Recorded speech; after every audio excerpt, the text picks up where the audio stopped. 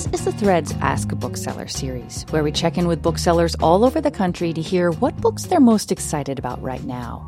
I'm Emily Bright, and this week I spoke with Emily Peterson of Page 42 Bookstore in Spokane, Washington. She recommends the novel The Bookwoman of Troublesome Creek by Kim Michele Richardson. It's set in the Great Depression, and it follows the packhorse librarians that came about after Roosevelt's New Deal.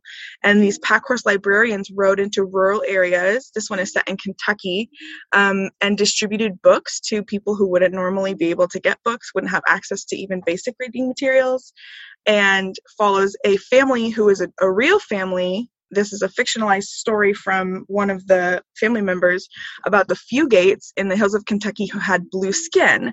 And they are pretty famous. They had a recessive gene that caused blue skin in their children, and they faced a lot of problems for that socially, obviously.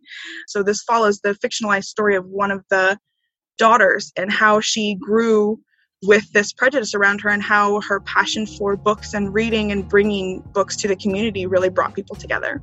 That was Emily Peterson of Page 42 Bookstore in Spokane, Washington, recommending the novel The Bookwoman of Troublesome Creek by Kim Michele Richardson.